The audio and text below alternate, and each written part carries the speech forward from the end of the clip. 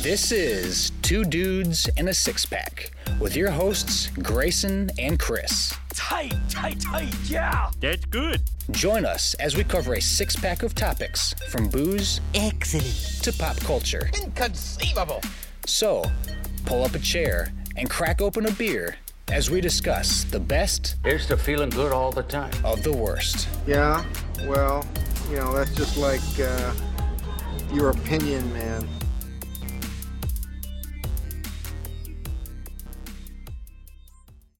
Well, greetings, everyone. Welcome back to another podcast episode of Two Dudes and a Six Pack. And before we get right into everything, I'm just going to introduce you right to my good friend and yours, Chris. All right, what's up, everybody? Welcome back. And so we're doing kind of we got St. Patrick's Day coming up. We got March Madness coming up. We got a whole bunch of just random early spring, winter's dying coming up. So we're going to cover a whole bunch of topics today. And but first, as always, we want to get into the brewskis or the drinks or whatever. So, Chris, what kind of drinks you got today? So I picked up 3 beers that I haven't ever had before. I've got 2 from Michigan, 1 from Arcadia Ales, and another from North Peak Brewing Company, and then a macro. I got the Shock Top, which if anybody remembers Shock Top, it's a Budweiser brand, I think, right? Yes, I believe you're correct.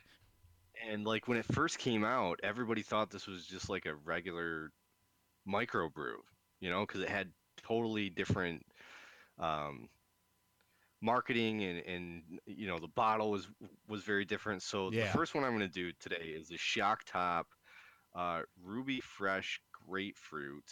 Okay. It's a Belgian style wheat ale. That could be brewed with citrus interesting, yeah. peels. It could be, yeah.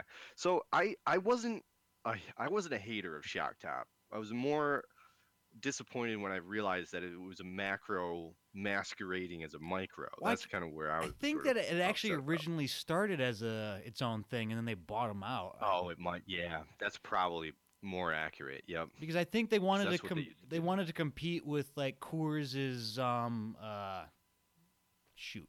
the Blue Moon kind of group, and I think that was one of the first Yes. like things they brought in because the Shock Top original one is like that wheat beer that is right along the same lines of a regular Blue Moon. So I think they wanted to be like, all right, They needed something too. yeah. So I'm a sucker for this grapefruit stuff. Yeah. It's been a while. It's been around in the beer world for a while. Leinenkugel, no surprise, like threw another shandy out there. Yeah. with yeah. some great.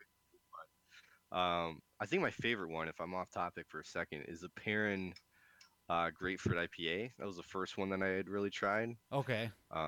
And that one was really good. But I think it's like a decent one. The other one is Ballast Point. They do a really good one. Yeah, the Sculpin grapefruit IPA. Sculpin. Yeah. Yeah. That thing's one's really good. fantastic. Yeah. So this isn't an IPA, which is good, but it is got that sort of grapefruit stuff in it. So let's see here. Mm-hmm. I'm just gonna drink it straight out of the bottle.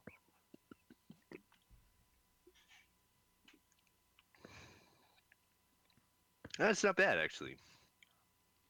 Nice. It's light.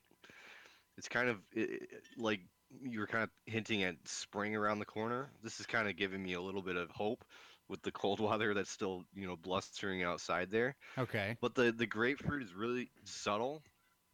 It's more like it's kind of like a decent wheat ale with just a very subtle hint of the grapefruit, beneath it. So they didn't really do that bad of a job with this one. I honestly would probably pick this one up again for like a beach day or something. Hey, if it was in a can, that'd be my suggestion to Shock Top. Can the stuff. Oh You yeah. can actually take it to the beach.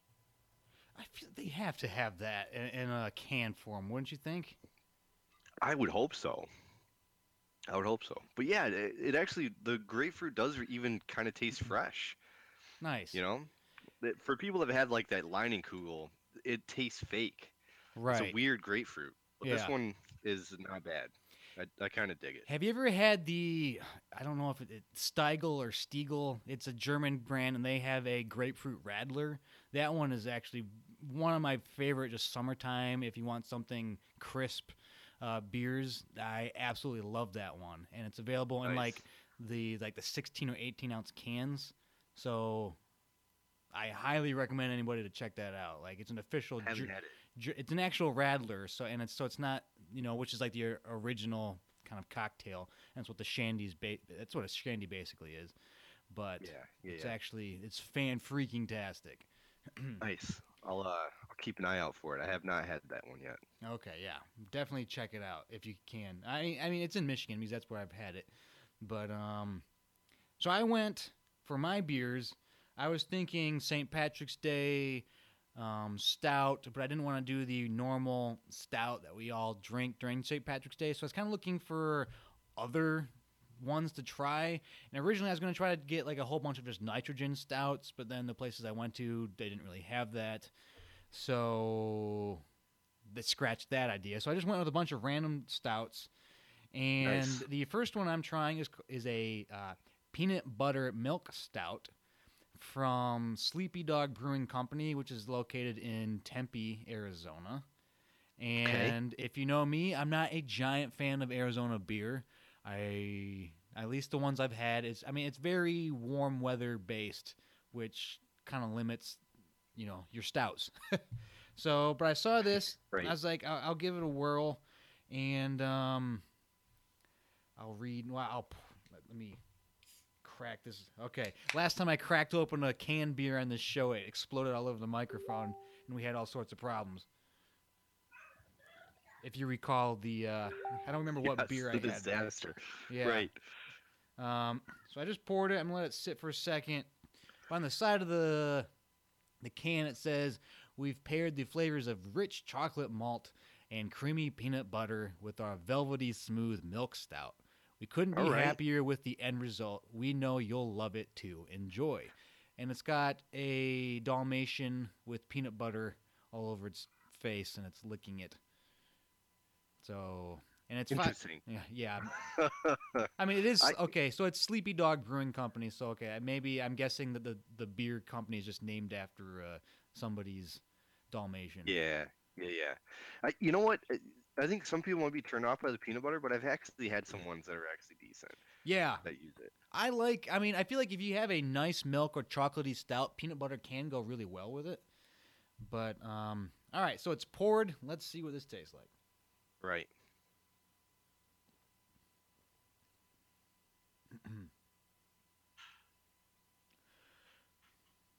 I mean, it's okay. You definitely maybe a hint more malty than I would have wanted it to be for like a milk stout. Let me get some more of that. Yeah, the milk stouts that I've had, I usually stick with the left hand milk Yeah. stout, but they're usually really creamy and good. Yeah, this one doesn't have much of the creamy. Maybe that's because of the peanut butter. The actual peanut butter flavor is very subtle, if even there at all. If nobody told you it was a peanut butter stout, you might not even connect it. It's almost like they kind of dipped a Reese's Pieces in it just for a second and pulled it out. Mm-hmm. But I mean, it's not terrible. It's drinkable. I've had worse, and I've had a lot better. So I mean, Right. it is what it is. It's whatever. My biggest gripe, if I can even, it's not even with the beer. So I got this. It's in can form, and they have that stupid sticker over the can. I hate that. Oh yeah, that's always it's kind of annoying. It's like you guys you couldn't just print an actual label. You guys just slap a sticker on it. Like This looks cheap. it's super cheap.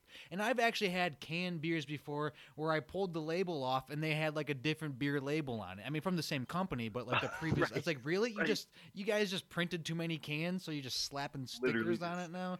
Yep. Like, Yep.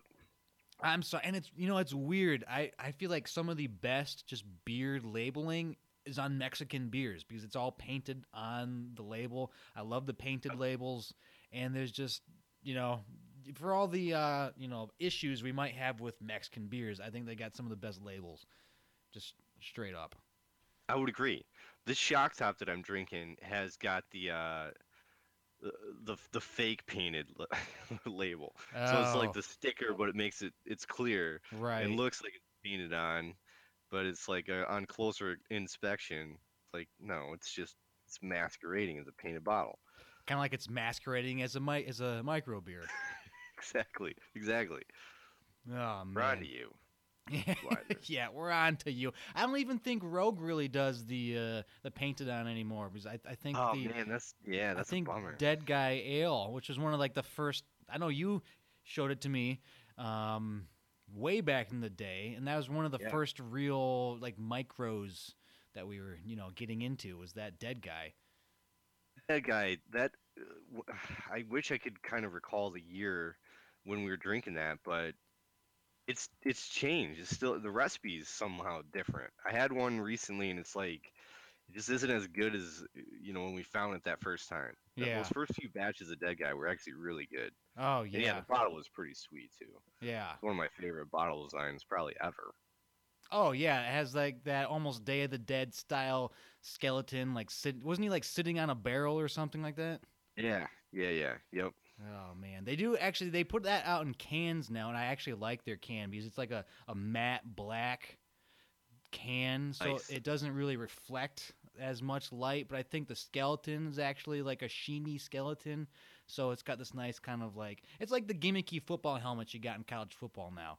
Yeah, But- yeah. Actually, I think the bottles they originally glowed in the dark, which was kind of sweet. Oh yeah, oh They glow in man, the dark paint. that's so. If the light in your fridge dies, you can still find your beer. Right, That is right. That is crucial, man. That is, oh man. But speaking of gimmicky and stuff with college sports, we have a feeling there's going to be a lot of other college athletics that could use some beers, and they might be Dead Guys too. But so we figure since we're getting into March, we'd hit up March Madness a little bit, and this March Madness promises to be a little extra maddening than in previous years with all these crazy, FBI stuff going on. It is nuts. They got wiretaps. People are like, the FBI is like listening in on conversations right now. It's crazy. Yeah, yeah. Which is, it's like, I know people are thinking like, why in the world is the FBI getting involved with college basketball? But it's like Capone stuff where you get like $100,000 transferring to other people and no one's paying taxes on it. It's always taxes that screws people over. That's Right. It's like if you got to money launder that stuff, man. You've got to make it clean. You gotta make that. You gotta like watch the Ozarks with Jason Bateman and figure out how to launder that stuff. Yeah, yeah. I started. Is that Good show night. good? I think I'm through like the first episode, but then I got sidetracked. So I liked it. Okay. Yeah, I was a fan. I like him as an actor, Uh and it had a little bit of some like white collar Breaking Bad aspects to it. huh. Okay. It's not quite Breaking Bad. I mean, that's such a high bar to like even hit. Right. But yeah, it was good. I watched the first season, and I dug it. I thought Okay. it was good. Yeah, I've been meaning to like get back because I watched the first episode and I was like, okay, I'll watch more, and then I don't know. I think I'll just watch the Parks and Recreation from beginning to end again. Right. But But yeah, this NCAA stuff, you've got like two sides of the argument. I've been hearing the pundits that are claiming that there's a fundamental problem with the system. You've got these amateur athletes that are playing in a maybe billion-dollar industry if you kind of add it all together. mhm. And they're apparently, I'm going to put this in quotes, not getting paid. Right. I say this in quotes because what is the tuition nowadays? Well, that's the thing. Like they got free rides to these schools. And that's They're the- not cheap. And it's not just so like if I out of the state of Michigan, if I would have gone to because I was applying to USC, it's Southern California, and like tuition with room and board was going to be about $50,000 a year. So A year? yeah, It's just like a regular job, right? yeah, I yes, mean, that's like an entry level job. Sure, it's not pro basketball numbers. right, and that's just beginning. You have basically all your food taken care of, and that training table food is insane now. It's, Oh yeah. So you got crazy food. You have all the shoes and athletic gear you want to get, take advantage of. You have so Depending much. on where you're at, the best like medical staff, Yeah. athletic trainers. Yeah, you can get keeping you- surgery taken care of. All I mean, granted, some of that surgery is based on what you're doing on the, when you're playing. But when you add Yeah. everything up, you're getting you're probably getting close to 150, 200. I mean, probably $150,000 worth of stuff every year, or maybe Easy. even if you just did $100,000. It's like, okay, so after 4 years, you got almost $500,000 worth And of now, stuff. and here's the rub too with these guys, because I mean, you grew up in the East Lansing area. Mhm. I went to school there. Michigan State's they've had a good program for a long time. These guys walk into anywhere and drinks are comped, food's comped. I mean, the benefits that aren't even on the table from like the university Right. these guys are getting. So like it's tough for me to kind of swallow this argument that these are unpaid amateurs. It's Right. like they've got they've got plenty. Hey, if I was talented enough to make one of these squads, what am I going to complain about? Why do I have to game the system even more? Is it up to me if the university's making millions off of like my talents? Right. I really don't see it that way, because if I'm good enough, I'm going to make it to the next level, and I'm going to make it all back up anyways. Right. And it's not like, so let's say, when we're super huge and famous for making movies and everything, you better dang well believe that the schools we went to will be claiming us hardcore. Oh, and we'll be absolutely, like, yeah. so it just, some things take a little longer, You're a college athlete. Even if you go to the professional levels, you'll probably be done by the time you're 30.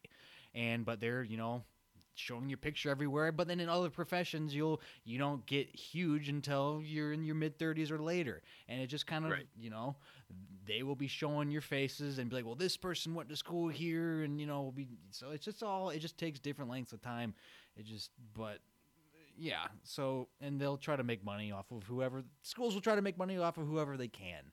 So. Oh, for sure. And I heard somebody else talking about this. I think it was probably on like ESPN radio or something like that. But what people don't realize with this is, okay, let's say you crack down on what's arguably a very corrupt NCAA men's college basketball program by virtue of how popular March Madness is. Let's Right. just assume that you clean the program up. Okay? How many other sports are going to be harmed by this? And this kind of sounds like an argument about like, does the harm outweigh the benefit? And it kind of is, but like, we're not taking this into consideration. We always just jump and do a knee-jerk reaction, and it's like everybody's all up in arms saying, "Oh, it's wrong. The system's broken." But I'm sorry, but if you go to like Alabama University and you're on the fencing team there, the football program is paying for you to be on that fencing program. Right. Yeah. Yeah. In a secondarily kind of way, the money that program brings in, it doesn't just fund the football program. It buys the doctors, it buys the facilities, it buys, everybody, all the stuff. Right. You start cracking down on it, and I mean, you're talking about like college sports just being changed fundamentally in general. Right. Yeah. And I mean, I don't have a good answer for that, but I don't think anybody's really kind of talking about what this is actually going to do. Right. We're all just focused on college basketball right now.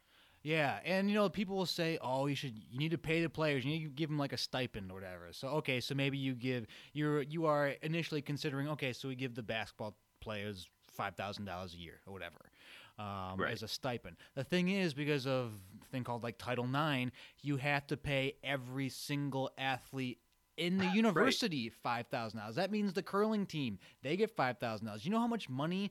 I mean, you probably have at least 1,000 athletes on campus with Oh, yeah. all your sports. I mean, that is a lot of money. And I think only like 5% of all athletic departments actually make money. Most of them are funded partially by the school. Like, I mean, Yeah. and so that's another, I'm not even going to do the math, but however much you want to pay them, it's a lot of money that most universities just can't afford to pay it. So you might end up, if that passes, you might see a lot of schools dropping their secondary, programs. Like, okay, we can't afford women's gymnastics and men's hockey or whatever. It's just we can't afford to pay everybody like that. So Right. I feel like once you do that, then you're an issue. And there's other people like, well, just okay, so have them considered employees of the university. And so people think that right. it's like, okay, but then you have to pay taxes on the everything you're getting. You think these kids, they already don't have enough money. How are they going to pay taxes on this like $100,000 worth of stuff that they're getting annually? Seriously. It's Yeah. like, so now you got There's- to pay them like 30 grand just to cover taxes. So There's no way. yeah, There's no way. And the thing is, it's not going to stop the problem. You Right. know, like paying the athletes, and maybe this is where I'm kind of going off the rails a little bit, because the solution that seems to be kicked around is, oh, well, if we paid the athletes, then we wouldn't have this level of corruption. And I completely disagree with that. right. It would just rear its head in a different kind of form. Like, you cannot tell me that guys like, and I'm just going to throw them under the bus, even though like they haven't gone through the whole judicial process yet, but you just know that they're scumbags. Mm-hmm. But like Rick Pitino and Calipari and the dude now from, I think, what is it, Arkansas State or something like that, Arizona State, the guy that's on the wiretap. Oh, Arizona. Yeah, University of Arizona. Sean Miller. Yeah, Sean Miller. I mean, these guys are they're gonna keep doing the same things that they've always been doing. Right. It's not gonna like really solve the problem. At least I just don't see it. I don't see this as really going that far.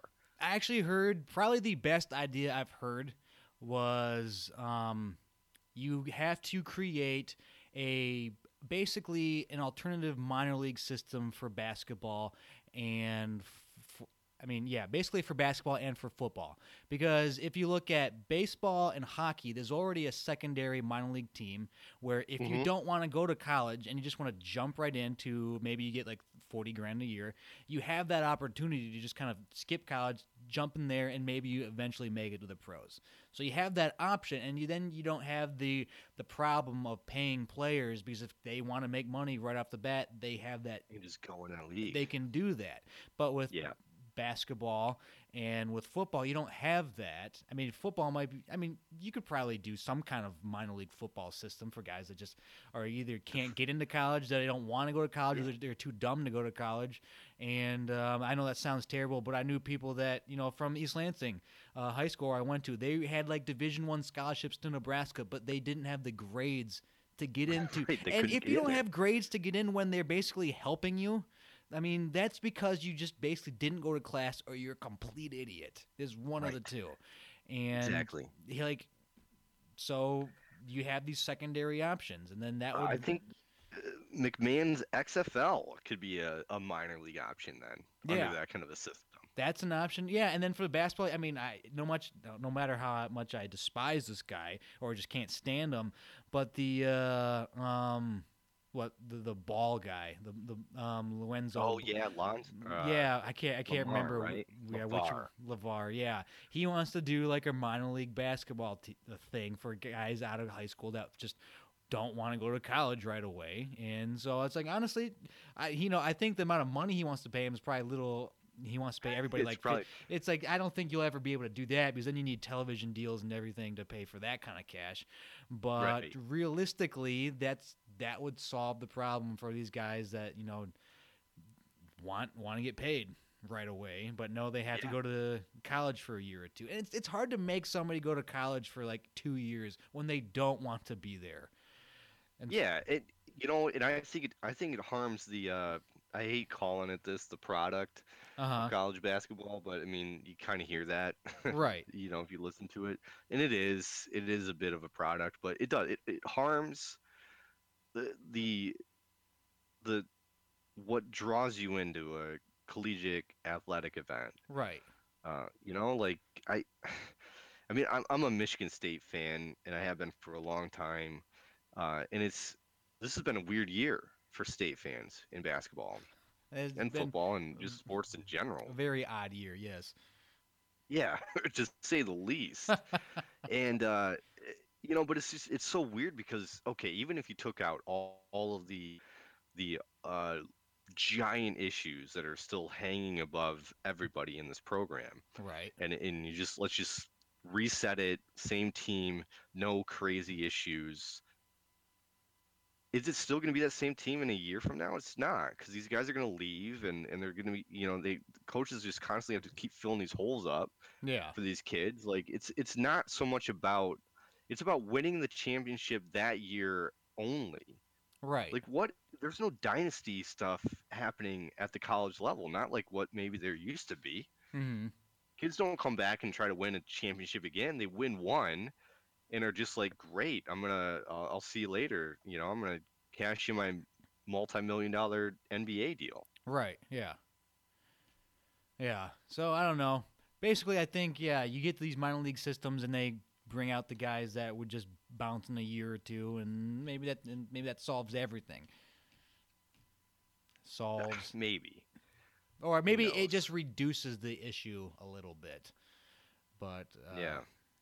Well, who you got going through? Michigan's got a good team this year too. honestly, it's hard to really say until we get the exact brackets, because a lot of times it's just matchups. Yeah, matchups are are going to be key. crucial. Yeah, I like Michigan. Michigan's a hard team to prepare for because their offense is so intricate. Like if you're not in the same conference as them and you have to face them after like one day off, you're basically screwed. Because if you looked at the year they went to the championship game, of course, Louisville had to, take their banner down the year that they won because Rick Pitino was paying prostitutes and everything. So, of course, Michigan's not going to get that banner because of whatever. That's a different, well, maybe, but That's just like so sour though. yeah, I can't even imagine. yeah. But anyways, if you looked at whenever they would play teams on like the beginning of that a week, where you play like that team on a Thursday where you had a whole week to prepare, all those games were very close. They'd win by like 4 or 6 or whatever. But then the games 2 days later, they'd win by like 20. And it's just because you can't prepare for some of that stuff. So it really kind of depends on who they play the first day versus who they play 2 days later. So For me, man, everybody is at least around the Michigan area, right? We're all just singing State's praises, number 2 in the nation, all this other stuff. They've kind of had a garbage year, if I gotta say it. They've had some weird wins. yeah, They didn't even look that great today against Wisconsin. right. And there was a stretch where they just barely hung on by like a bucket. And it's against- the weirdest thing where if you look at who State played in league, they only played each of the top 5 teams once, all of them. So just like, how did you guys manage that? Like, I don't know. you played Purdue once, you played Michigan once, you played Ohio State once. It's like, what? I like, I mean, Homer, fan here, obviously. So I'm going to be rooting heavily for State, but it is going to depend on the bracket for me. Right. But I'll tell you what, anybody that's not paying attention to Michigan is making a huge mistake. This is a team that beat Ohio State and Michigan State and almost beat Purdue. I think they almost beat Purdue. Yeah, they lost to Purdue like 2 or 3 points both times. It's just like, Right. They're one of these like scary teams, and I really do feel like it will kind of boil down to where they get seated and who else is in that bracket, but I think that team can pretty much stand toe to toe with anybody in the country. Yeah. And it should be interesting. I mean, you got some games in Detroit this year, so maybe Oh yeah, right. you should go check them out. If I'm sure State will be in Detroit for the first 2 games. No, I mean, it's right. They're gonna do that. The NCAA is not gonna just like kick them out to California. Right. I doubt it. Right. For better or for worse, they kind of They- TV ratings. are Right. And they fine want somewhere. some people actually in the crowd. So it's Yeah, like, they do. it's just, okay, Detroit, just go. Make it basically a home game for like the 15 seed that's playing them. Yeah, yeah.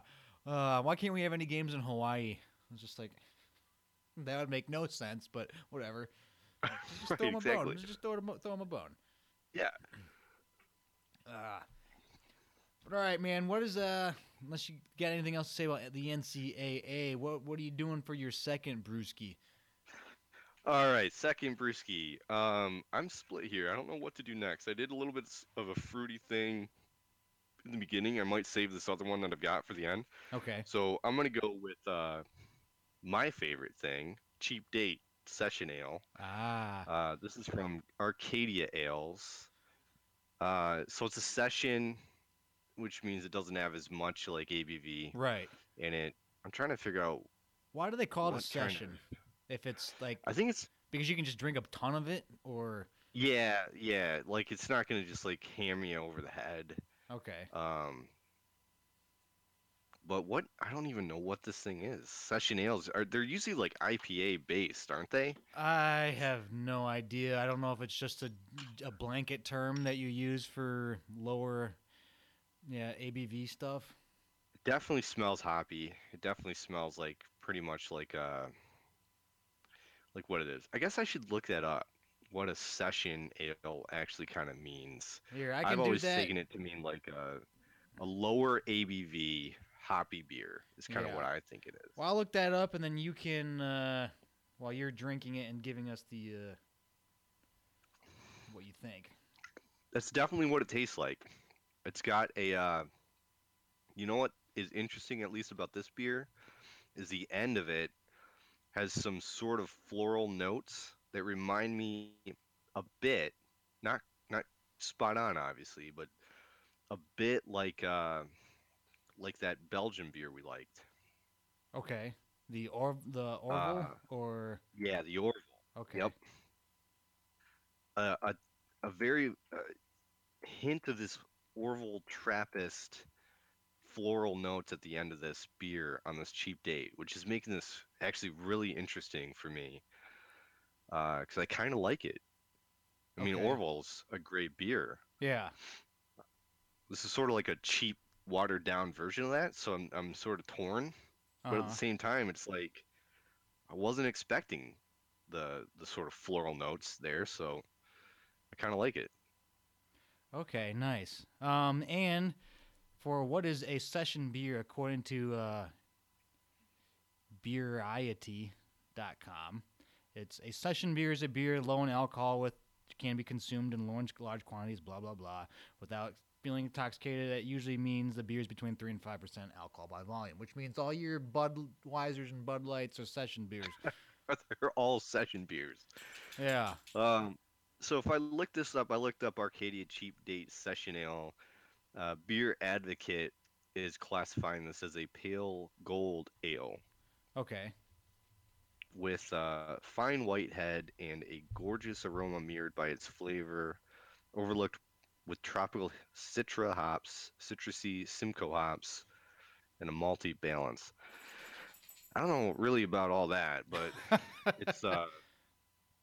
it's definitely got for anybody that's had that Trappist Orville, it's got that. It's in that neighborhood. Okay. Well, interest me like that. I like the that kind of floral thing. But I think this part's interesting. So on the same website, it goes back into where the term session beer came from.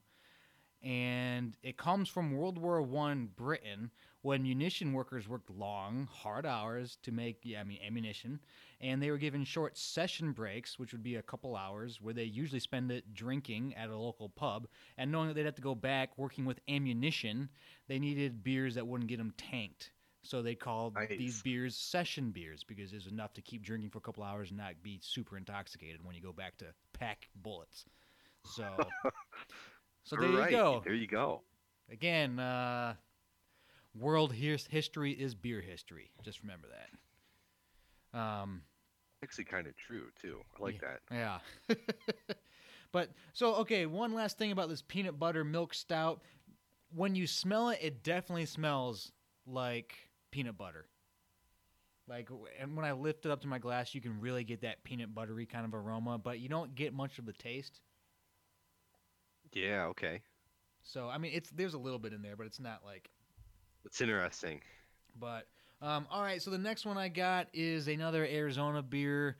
It is the Grand Canyon Brewing Company Coffee Bean Stout, and they call this the flavor bomb feature inside. I don't know what that means, but trying to figure out where in Arizona this is actually made.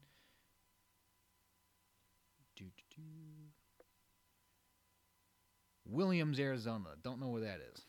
It's in Arizona, but it's it's one of the larger glass bottles. It's 1 pint, 6 fluid ounces, but it's got like the wax dipped top over the which is kind of annoying. I gotta pull this wax off. God damn it! So you can't just pop the label or the bottle. You gotta rip through wax. All right, just a second.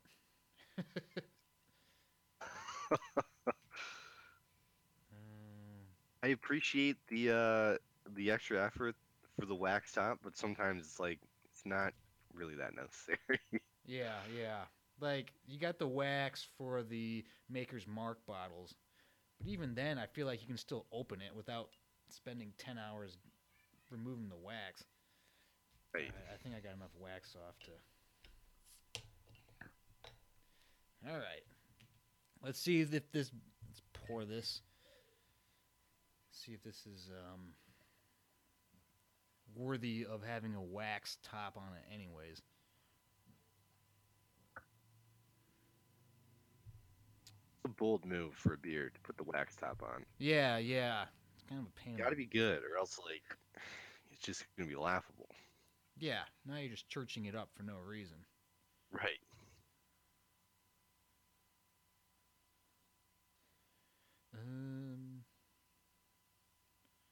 They do say it's a legendary brewery.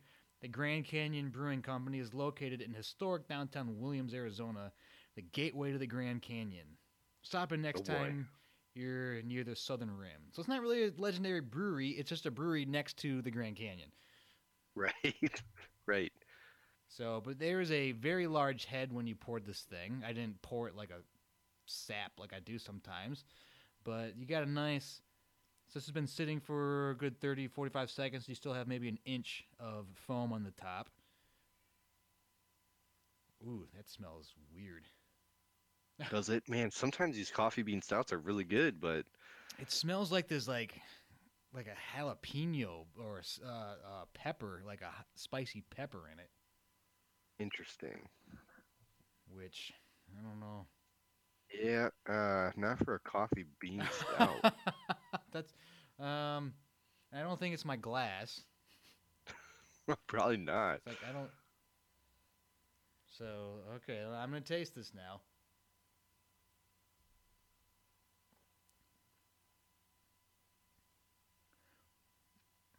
I don't know what the hell they're talking about with any of that labeling. It doesn't taste like a stout. I'm not getting coffee beans. It smells like a chili pepper.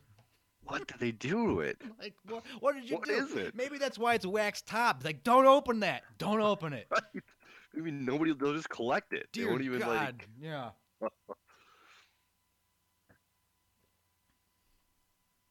All right, you got, I'm even trying to, dig for the maltiness. Maybe there's a little bit, you got a little bit of that kind of, chalky malty thing going on. Yeah.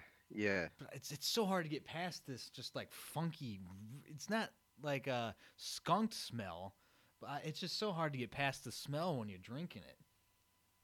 I'm just going to drink straight out of the bottle. Maybe that... Weird.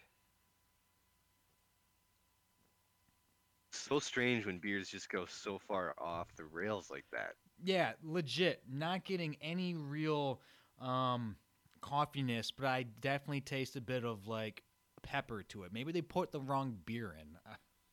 They just mislabeled it. Yeah, it's like, dude, you put the wrong sticker on this bottle.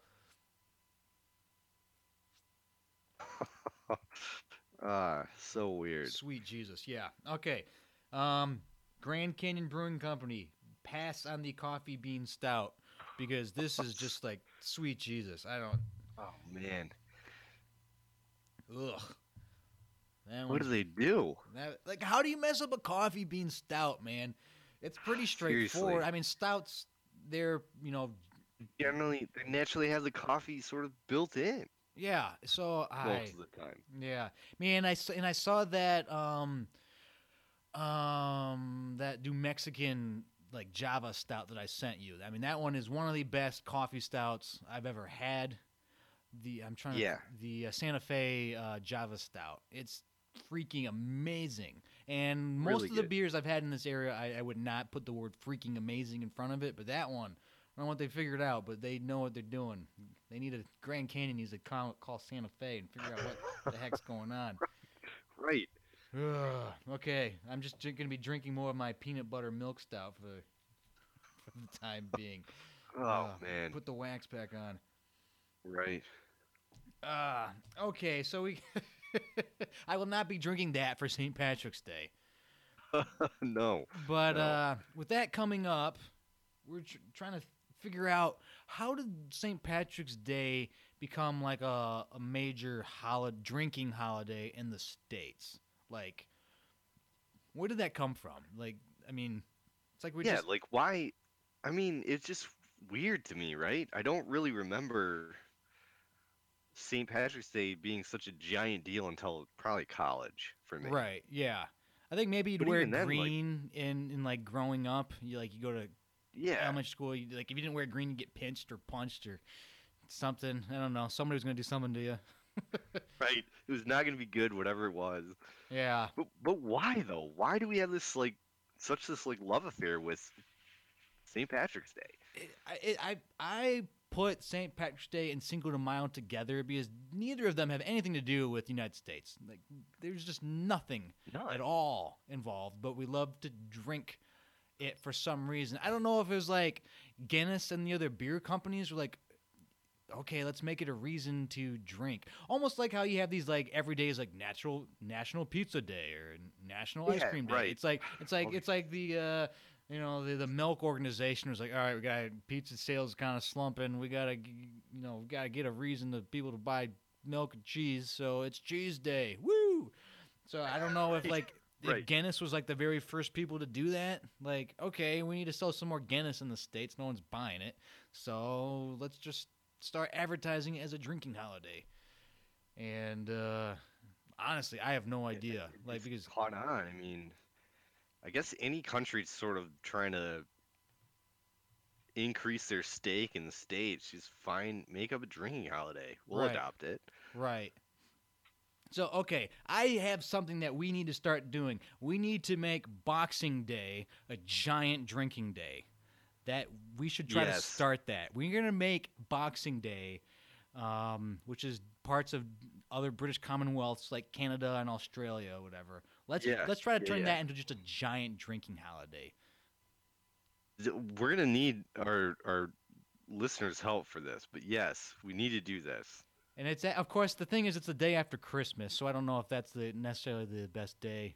That might be tricky. I don't think there's a better day then. That is true. Okay, yeah, fair enough. You probably had the day off anyways, but Yeah, can you imagine like if that actually becomes like a giant drinking day? You would have essentially like Christmas Eve tends to be a big drinking day for Yeah. some people. yeah, Christmas itself is a bit of the all right, let me just recoup for like Christmas Eve shenanigans slightly.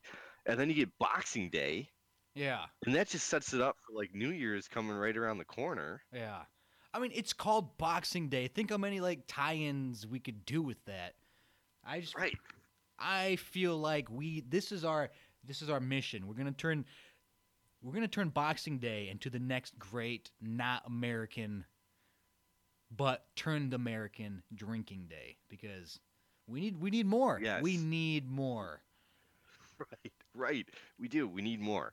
So Boxing Day 2018 is going to be a huge drinking day for two dudes in a six pack. Yeah. I don't know if it'd be great if we could find a drinking day for like May or something, but we'll if we can figure something out, we'll find it. But yeah, for Right. now, I don't know if there's something in, like a big Indian holiday that we can kind of put together. But Boxing What Day, do Indians drink? What do they really drink over there? Aren't they kind of anti-alcohol? I think it just depends. I mean, you got Kingfisher, which is I think a giant Okay. beer. It's a very just kind of one of those skunky beers that comes in the light green bottles. Yeah. It is a terrible Typical tasting of beer. that. But Kingfisher, yeah. they I mean, they have like a racing team, they have a soccer team, you know, everything's Kingfisher over in I think it's named after like a fish or a bird. I think it's a bird actually. It was at least think on it the might be a label. bird. But like with the spice palette over there, you'd think there'd actually be some pretty decent beers coming out of there. Right. Yeah, you would think so. Why is that? I mean, I think you could do a lot of different things with like allspice and everything else. I don't know. One would think. Man, so I Lazy. I just typed in big world holidays into Google, and all all the search responses came up in Thailand language, like really weird Asian writing. I'm like, what? What? That's not how that's supposed to go. No, man. You gotta check your firewall. Yeah, what's going on here? What's happening? Okay, St. Lucia Days in December, Christmas, Kwanzaa. I don't think the two of us could get away with the drinking Kwanzaa holiday. Probably not. No. Mardi Gras. Oh, man. Oh, no, that's a Muslim holiday, so we probably can't do that. Oh yeah, we definitely can't turn that into a boozing holiday. Okay, here we go. Let's see. Here's a holiday called Songkran. It's in Thailand. There we go. It's a special 3 days. We got 3 days. Oh yeah, these are my favorite ones. Winter Festival, April 13th through 15th. It marks Songkran, the Buddhist celebration of New Year. So it's basically like Buddha's New Year. So we're drinking like New Year's, but in the middle of April. Here you go. I like it. Songkran. Yeah. We got Oban in Japan. Ramadan. I don't think we can drink for Ramadan. I think that's about as sacrilegious as you get. Yeah. Yep. We don't want to be disparaging the holiday necessarily. Yeah. But I definitely feel like Boxing Day. That's gonna happen. Yes. We got a year, or we got Yes. like 10 months to turn this into something huge. All right. Boxing Day 2018. Yeah. Will be the time. And we're gonna remind you guys every single episode of Boxing Yes. Day. So spread the news. coming We're up. turning Boxing Day into and so it started here on Two Dudes in a Six Pack. Right. Exactly. Remember it. Yeah. But do you have any other like drinks that you like to drink on St. Patrick's Day while we're talking about St. Patrick's Day? Yeah. Right. I mean, so I did the green beer thing in college. I can't do it nowadays. It's typically like, what is it? Usually a keg of Coors Light with a ton of green food coloring in it. I think it's usually whatever keg's about to go bad. They just put something green in Right. it. We'll sell it. Right. Yes. So I don't do that. I have a hard time with the Guinness unless I can find the right kind of Guinness. Right. And it's got to be the Nitro Stout, which you had a hard time finding, I think, the last time we were talking. Right. You gotta do if you're buying it for yourself, you gotta get the nitro cans. The bottles do not give it it doesn't have the widget really, so you don't get that same creaminess. Right. If you're gonna go No. to Irish pub, but they gotta pour it right, which is also You gotta sometimes a pour it problem. right. It is a problem. I was just gonna go there too because nowhere here can they pour a legit pint of Guinness, and there's like an art to this thing. Yeah, like every pour takes like 90 seconds or maybe it's 2 minutes, but it's like a very It's- specific length of time to pour it. Yeah, you wait to get this thing right. I had what was that Irish pub in East Claddagh? Lansing? Yeah, Claddagh. Claddagh Irish pub in East Lansing. I don't know if it's still there. I hope believe it is. I think it is. Okay, all right. So they do a good job. They do Yeah. a really nice job. And the atmosphere is kind of nice. You know, when I was in East Lansing, that was pretty much as I got older and away from the green beer kegs. My St. Patrick's Day was basically go to Claddagh, Right. did some good Irish fare food-wise, Uh-huh. which is not saying a lot because Irish food is really not that great. Right. No offense, Ireland, but you know, it's a lot of sauerkraut and a lot of potatoes. Yeah. Pretty much covers the entire dish. Hopefully you're not on the Atkins diet because you're screwed. Yeah, because you're totally, you're starving to death Yeah. if you're in, Yeah. in Ireland. But I do like a good shepherd's pie. Yeah. And I'll try to being more of a whiskey guy. I try to make it more of a Jameson kind of day, Uh-huh. and I like a JMO and coffee, or just straight up. That's sort of like more my speed. Okay, nice. Cool thing happened actually. I was on a business trip in Chicago on St. Patrick's Day, and in Chicago, like, it's huge. St. Patrick's Day is basically like a Super Bowl day. Yeah. And we went into this pub, and the service was just atrocious. But I used to tend bar for a little bit, so I get it. Like, I know what it means to be like super busy. And they had one dude running this bar, Oh, and this bar jeez. was maybe like 200 feet long. It was huge. Uh-huh. And so the guy felt bad for us, and he just comped us like three fingers worth of JMO, and I was like, "Dude, Nice. you didn't even need to do that." But I made sure that I'll I made drink it it. back up on the tip side, right? I'll Uh, drink it and then help him out, a little bit. But like, I wasn't even mad that we weren't getting great service, because Right. like, St. Patty's Day, dude, I get it, man. Like, you're busy, but I don't know what his name is or where we were at, so I can't help with a shout out. But good karma his way for yeah, sure. I'm sure he's listening. I'm sure Yes, he's listening. he knows exactly what we're talking about. Yep. He's like, that's me. Yes. Talking about me right now. Yes. Woo! Did you see that Jameson? They have some special release whiskeys coming out where they did a couple where they had it sit in different kind of beer casks. Like one they did in an IPA cask naturally, and another they did in a stout cask. And I actually really want to try this no, I didn't. Jameson in the stout cask. I think that could. I feel like that makes sense. It'll be really good. Yeah, you put Yeah. it in your Guinness cask or whatever. I feel like the putting it in the IPA is kind of like, why? That's very American. I don't know Maybe you're what it's trying to gonna get do. make it bitter. Do you really want like a bitter taste to your whiskey? Ugh. Ow. I feel like the stout can add. I don't know. We'll see. I might grab the stout one. I've seen it for like $30, which for whiskey's not terrible. So Not terrible. No. I wish they'd put it in like the smaller bottle, because usually you can get like the pint. If they got that in the pint for like $15, I'd totally buy it just to test it out. Oh yeah. But Yes. so are you a shooter of Jameson or do you sip it? I guess it would depend. Uh-huh. Preference with like the right kind of company, it's more of a sipping. Right. Me, just sip it. But the St. Patrick's Day, like out somewhere, Jameson, I usually would just shoot it. Yeah. I'm about the same way. You can't really sip Jameson while you're sitting out on like a patio while you're at St. People are going Patrick's Day. crazy. Yeah. Yeah. Yeah. Although it's still mixing those shots with your beer, that's what gets you, man. It is. It is. Yeah, that's where you always kind of end up in trouble. I don't think I've ever really, when I order Jameson, it's usually either as a shooter or in something like coffee. Right. If I'm gonna sip it neat, I typically, nothing against Jameson because it's a good whiskey, but I go with I like other things besides Jameson. I agree.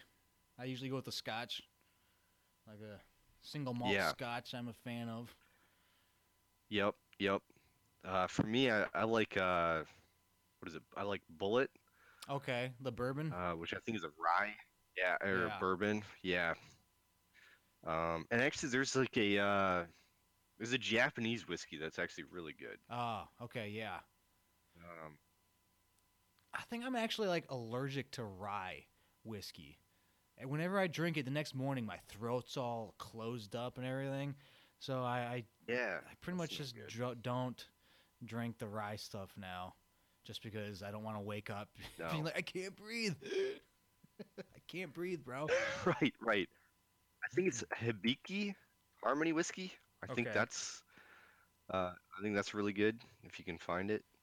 Yeah. We used to stock it at this bar I used to tend bar for a short while. Okay. So like sometimes our shift drinks, like I would just take top shelf stuff and pour a couple, you know, uh, maybe a double of that and sip that at the end of the night while you're cleaning stuff up. I mean, why not, right?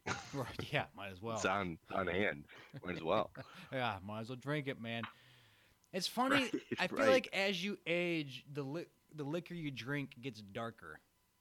Like when you first start drinking, it's clear you're drinking the vodkas because it's cheap. Right. The rum, Yeah. the Bacardi rum is clear. The vodka is clear. Yeah. And then just 5 o'clock gin, probably. 5 o'clock gin. Yeah, the pop off.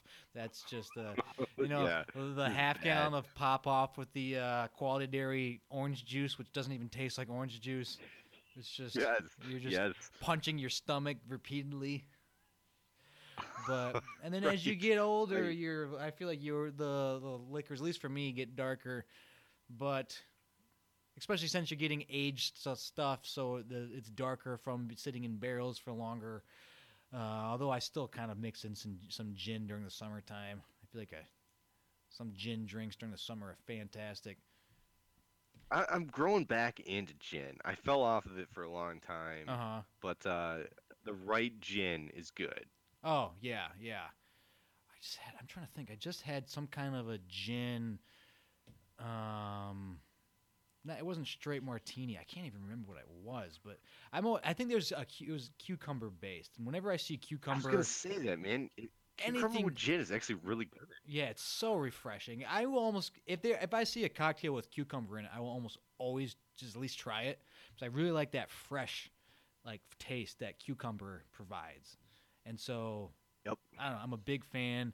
If you can get like a nice, I had one of the best. It was in Miami. One of the best gin cucumber martinis, and it was fantastic. And it was like a little, like the bar. I don't even know if you'd call it a bar. Is like one guy standing behind this like countertop that might have been like 4 or 5 feet long, like so small. But they made Yeah. like over 200 different kinds of martinis. And like this one guy made over 200 martinis, and one of them was this gin cucumber thing, and it was just, you could taste the gin, but I always like, some gins go really heavy on that piney taste. Others aren't quite as heavy with that, but man, sometimes in the summertime, I'm a fan of that. I'm with you on the cucumber. Yeah. This one, the last one that I had, it didn't have. I don't think it had gin in it. Mm. But it didn't. It did not. It was a Pim's cup with Okay. cucumber, Okay. and it was like really, decent. I think it had some citrus in there. Yeah. I can't remember what the whiskey was. It was at a bar called Low Bar here in Traverse City, Okay. and it was decent. It was super refreshing, and this was like in the wintertime too, like legit winter when there's so much snow. We've kind of gotten a bit of a thaw lately, but Right. it just kind of brought you back. Like summer's around the corner, like it was decent. So yeah, I'm kind of with you. I see cucumber in a drink. When I was younger, I probably would have never touched it, but Yeah. nowadays it's like that could be kind of good. Yeah. There's actually at a bar in Lansing called The Exchange. They have a cucumber martini, which I always liked. It's called the Good Fortune, or whatever. It came with a fortune cookie in it as the garnish. But Nice. yeah, I dug it, and they use like the Hendrix gin. So they use some decent gin. Yeah, Hendrix is good. And the bartender knew me, so I'd usually get a sweet little discount if I paid it all. Nice. Right? Oh, also like a sweet benefit. Yeah, yeah. But so yeah, look for cucumbers. It's just one of my bits of advice. Get a cucumber Right. cocktail. You won't regret it. And if you do, don't ever go to that bar ever again because they don't know what they're doing. Yeah. Either that or grow up like 5 years and then come back. Yeah, that's true too. All right, man, you ready for your brewski number 3? I know I am. Yeah, man, you had a This is a a dud. bummer one That was last a time. dud, man. It was. So I actually this session beer is holding up to its name because I didn't finish it in that segment, but that's okay. I'm gonna table it. So the next one, the last one that I have today, is from the North Peak Brewing Company. That's out of Traverse City, Michigan. Something I haven't had there. Full disclosure, no offense to North Peak, I'm not a huge fan of this brewery. But I appreciate them for a few different reasons. They bottle their beers in like the little medicine bottle kind of thing, which I kind of Okay, like, stubby nice. little thing. So it's kind of classic. Okay. They do okay. There's a few of them that are decent. I picked this one up because it sounded kind of interesting. It also packs a bit of a punch. It's called Mellow, Okay. and it's a cherry hibiscus. So I'm interested about this cherry hibiscus. I'm hoping it's gonna be super mild, kind of on the refreshing side. But it's got a 7.0 ABV, which Oh, I man. found to be kind of, yeah, interesting. So, ending on a high note, Yeah. so to speak, with this. But yeah, so I'm gonna give this a shot. Again, never had this one before, but let's see. Not really any kind of aroma. That's always To weird when speak that of, happens. which is- Yeah. Yeah, super weird.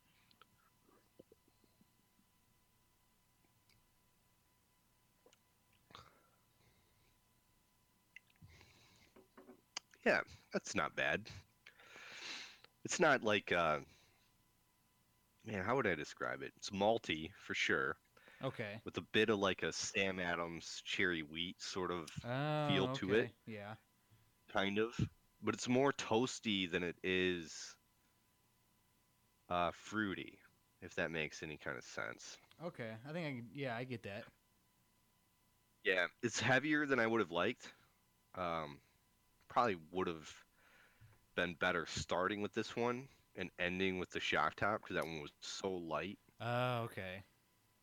But you know, I'm not like hating it, but I'm not blown away by it either. Right. It's not like flooring me into be like, oh, this is amazing. Uh-huh. It's like I get it. It's basically, it's not a bad beer with a bit of that cherry flavor in there. Okay, so it's drinkable. Mhm. Well, I will be Yeah. It's drinkable. I will be finishing mine with a beer that I know is drinkable. Since the place I had was very limited in the stouts that I could pick up, I basically grabbed all the stouts that they had. And this one I've had before. It's been a long time since I've had this. Probably too long since I last had this. But this is Samuel Smith's Oatmeal Stout. And probably the most Yes. recognized oatmeal stout, if I could step out and say that. But Samuel Smith David might... Smith's oatmeal stout. Yeah, they might be the best UK all-around brewery. Yeah, I like them a lot. So, and I like their glass bottles. It's got that Samuel Smith printed, like, or raised into the glass. It's just super old-fashioned. It's got the like the tinfoil wrapping over the bottle. Yep. They give you 1 pint, 2.7 fluid ounces, so they give you a little extra after you finished when you thought your pint's finished. No, you got almost 3 more ounces Right. left of beer. Surprise. Oh,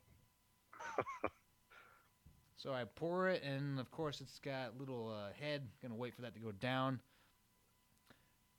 I'd love to see some of these Samuel Smiths with nitrogen. I know that'll never happen. They're very old school. they're very old school, but that would be really good. Yeah.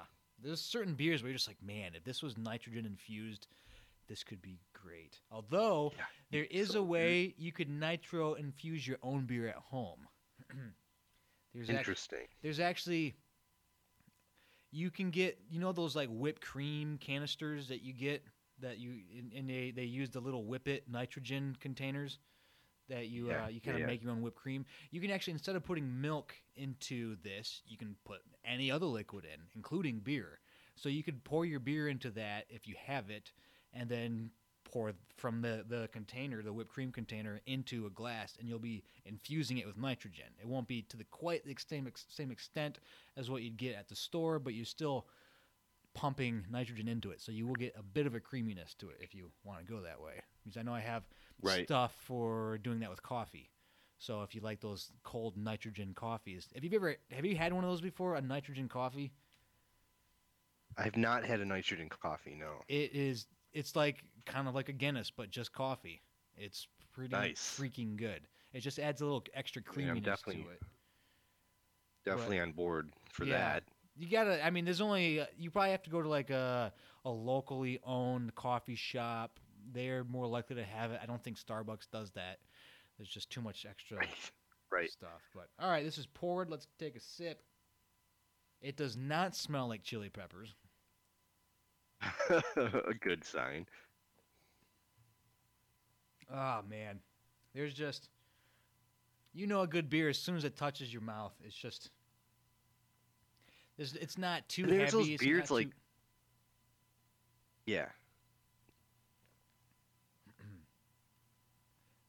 I'm always interested with the oatmeal stuff because you're like, I don't really taste any oatmeal.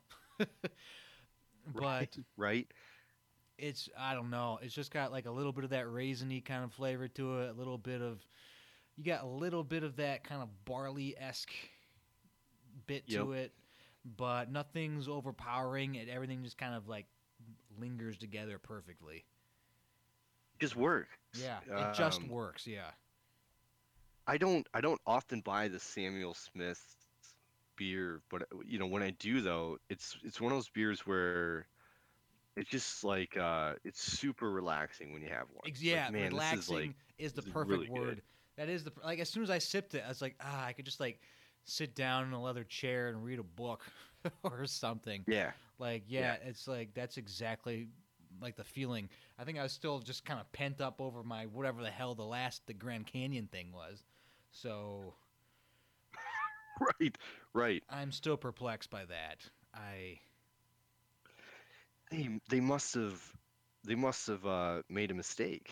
Maybe I mean the weird thing is, at least I've noticed around here, I feel like a lot of times the beers are mislabeled, or just like I went to this brewery, somebody was doing a show, and so I went to support, and I hadn't been there before, so I got like 2 different flights to just kind of sample all the beers since I'd never been there before. They had one yeah. like chocolate stout, which was great.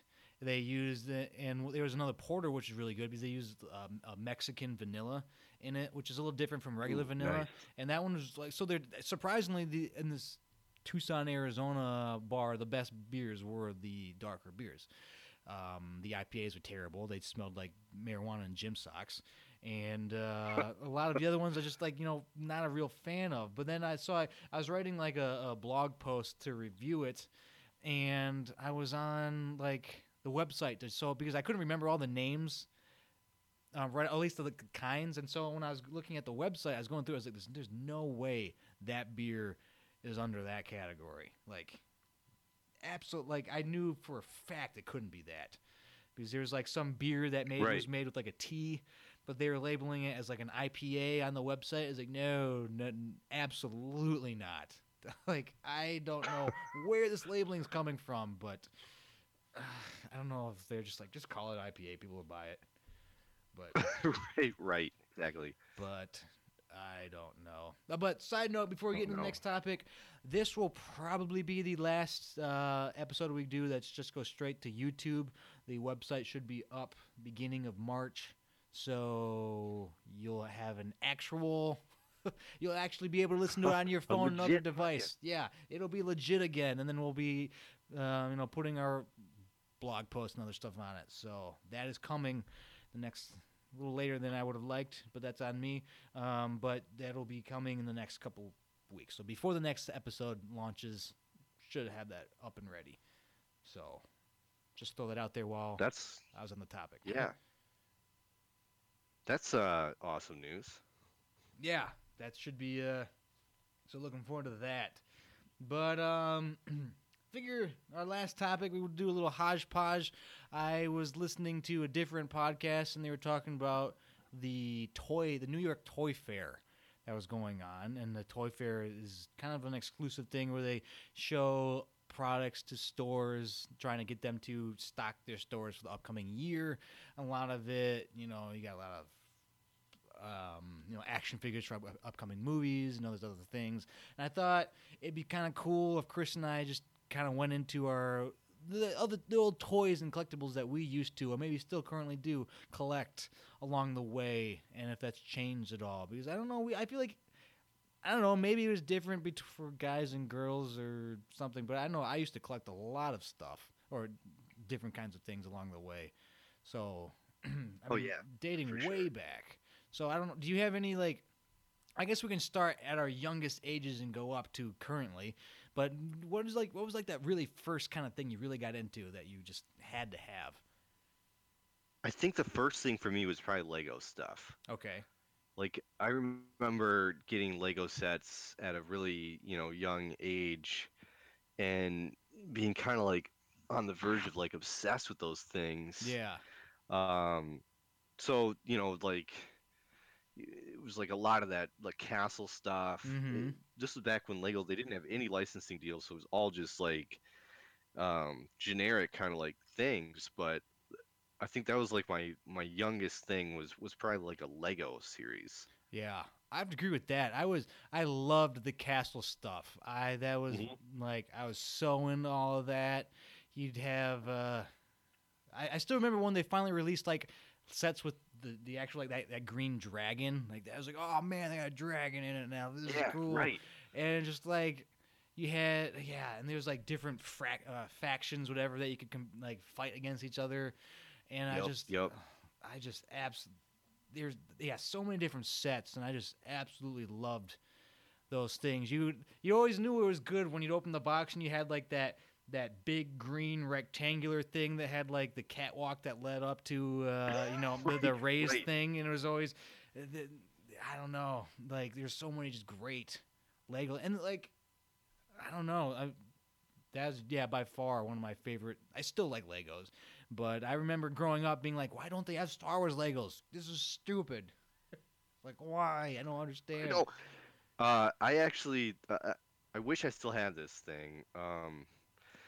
But I remember, so what I used to do when I was a kid is I would actually paint my Legos to be custom. So I would paint the Superman logo on some, or the sports figures on some. I actually wrote Lego a letter when I was a kid, and they sent me a letter back. Good on them. Nice. And they, like, the letter, thinking back on this, I had no idea what it meant at all. But my question was, why isn't there like a Detroit Red Wings Lego set, or a Detroit Tigers, Lego set? And the response back, and I don't think I have this anymore, but they told me basically that they didn't have the rights to use that kind of stuff. So they were like getting into like this intellectual property stuff long before, I myself even knew really what that even was. But I just thought it was kind of cool, that they at least respond back and told me like, yeah, that'd be a great idea, but we can't do it because of these reasons. I'm still waiting for Lego to give me the royalty checks now that they started licensing stuff. Yeah. I think I started that whole revolution, but maybe not. They're like, this 6-year-old kid in Michigan's brilliant. Let's steal his idea. It's like, yes. Right, yes. Exactly. Yeah. But we'll see. Yeah. I know, like, so the castle stuff was my favorite. I had a few of, like, the space stuff. I wasn't as much into the space ones, but... Yeah, same here, same. It was almost all... And then I had a couple pirate things, but again, not a lot of the pirates. I don't even think they make the pirate Legos anymore or anything not like that. No, not like the generic stuff. Now it would all be like Pirates of the Caribbean. Yeah. But it wouldn't be like the just straight up, nope, just pirates. Some of those battleships were cool, man. Like the pirate ships were awesome. I kind of wish I had more of that pirate stuff now that I look back at it, because those are pretty cool. And they were always... Oops, sorry. Oh, go ahead. I was going to say that they merge perfectly with your castle stuff. Like, you could actually put them together, kind of. It sort of makes sense. Yeah. Yep. They've always been expensive, though. Forever. Oh, Legos are so expensive, yeah. Like even back then they were expensive. All those big sets, like the sweet ones, were just like way too expensive. It's like $100. What? Yeah, Really? right. And I have to Yeah. build it? Right, exactly. I'm doing your job. Doing your job. It's like $5 worth of plastic in here. Yeah. Maybe. Yeah, those jerks. But yeah, so I know, like, at the same time, I was really into Legos. I was really into, like, G.I. Joes was kind of a thing, too. Like, I loved, Yeah. I had to get the G.I. Joes. I had so many vehicles and guys, and it's just I don't know. That was, and not, like, the big G.I. Joe dolls like they had back in, like, when our parents were growing up. There's always, like, that 3 3/4 inch plastic figure with the rubber band that was holding The rubber band. Yeah, Right. that way if you twisted the figure too many times, like the top would snap off of the Yes. bottom, and then you're just devastated because you have just like this ripped apart doll. But man, yeah, I loved it. Those are my mom used to have to bribe me to go to violin lessons by getting me a new GI Joe figure like every week. Nice. Nice. Yeah, Snake Eyes is like my favorite G.I. Joe character. Yeah, Snake Love Eyes that was guy. cool. That guy was awesome. I didn't grow up with a lot of G.I. Joes. Like, I- it seemed to me like so I had like the Lego sets, but I knew a kid that had all the G.I. Joe stuff. Mm-hmm. So like, it was kind of like this cohesive thing, right? Right. He would come over to play Legos here, but I would go over to his place to play like the G.I. Joes because he had like the big battle station thing and all the Uh-huh. different big giant vehicles that they all fit into. Yeah. I mean, some of that stuff was like, there's all kinds of cool stuff on G.I. Joe front. Yeah. One thing I But loved yeah. about the GI Joe thing, so they had this it was like a big vehicle, but then you could get side vehicles that were less expensive and would fit like one guy, and they would actually Right. snap into this bigger vehicle. And so Yeah. it was awesome. So like you'd get all the side vehicles and you'd put it into I don't think I actually got the full size big one before. But there was so many different things, just like, oh man, going back, those vehicle sets were so cool. I love just having like battles in my room for hours. Just Yes. and then you just bring up random toys. You're like, oh, I got these Lincoln Logs. We'll build a fort out of the Lincoln Logs. And it's like, who gave me the Lincoln Logs? It's probably some stupid aunt or whatever. I don't know. And then you just I don't know. You're building crazy sets. I don't know if kids do that anymore, but I don't know. But they should, man. That was always like the best part of growing up was probably just like the mix up between all the different stuff. Yeah, yeah.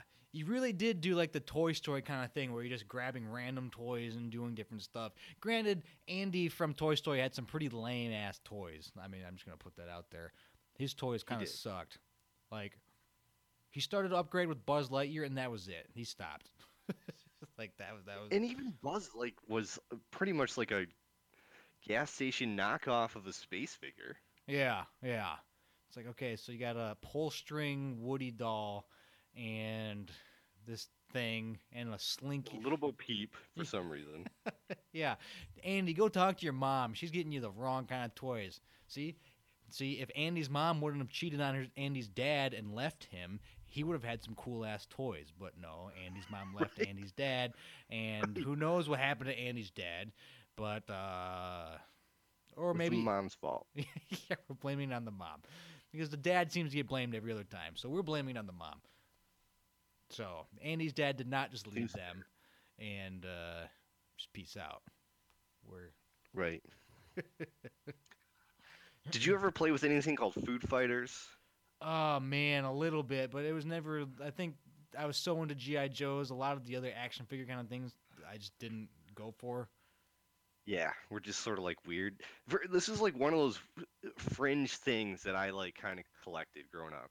Okay. Was the food fighter thing. So it's a weird thing because it was like pieces of food with army helmets and muscle arms and legs for some reason. Uh-huh. And they're just big giant plastic, even kind of like squishy kind of things. I remember having I had like a burger and a piece of pizza and I think maybe some fries or something like that. Uh-huh.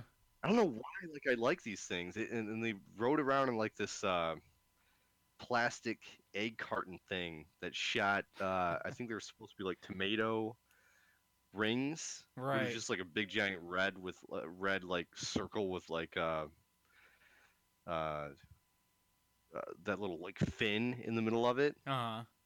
For whatever reason, it's just like just total just nonsense.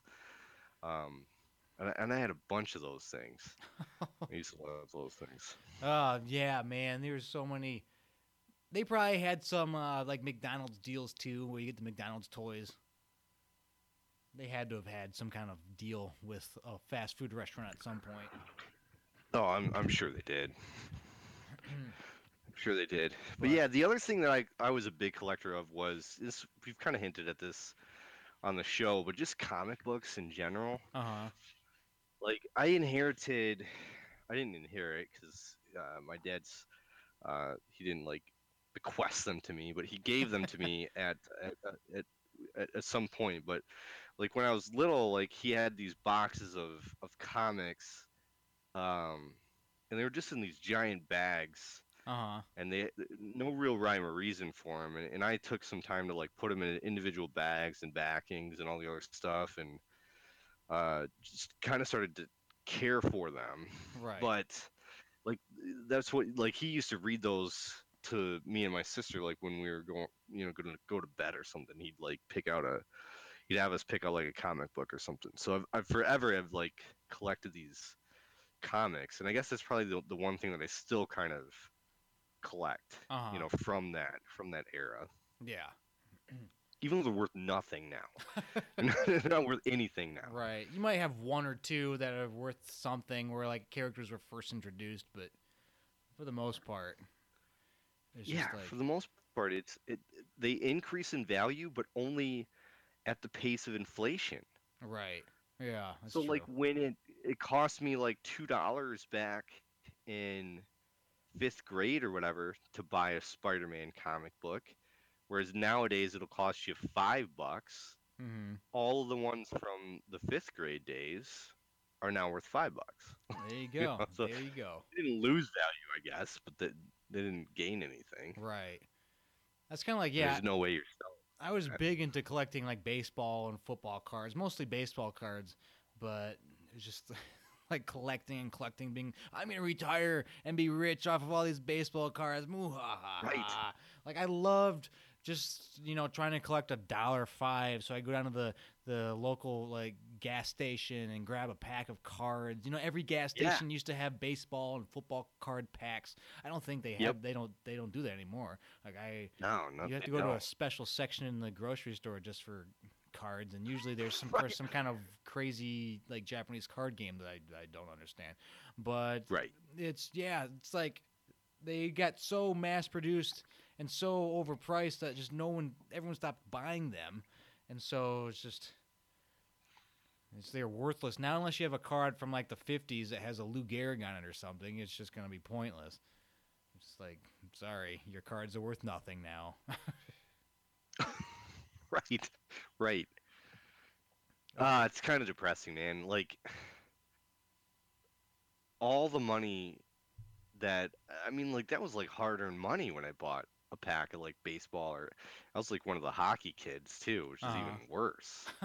Like those things aren't worth anything nowadays. Right.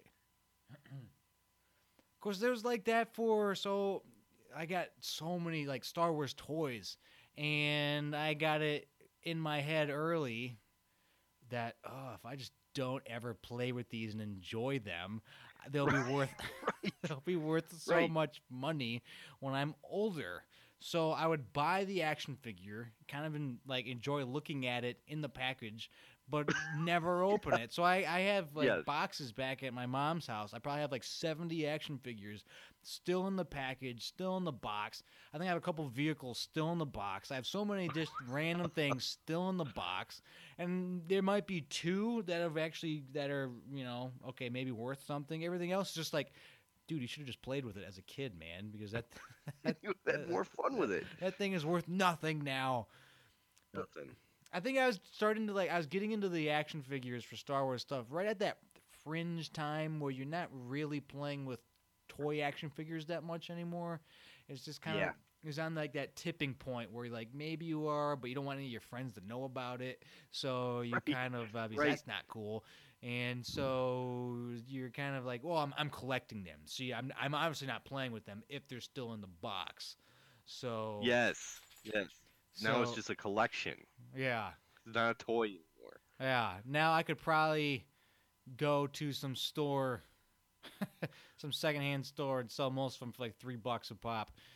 There's something Right. ridiculous. I don't know. Maybe one of these days I'll get a magazine and price them out and see if anything's worth anything, but probably not. The crappy thing is even if you go to sell it, they lowball you so hard on whatever they're willing to give you. Like they'll sell it for what you see on the internet, Right.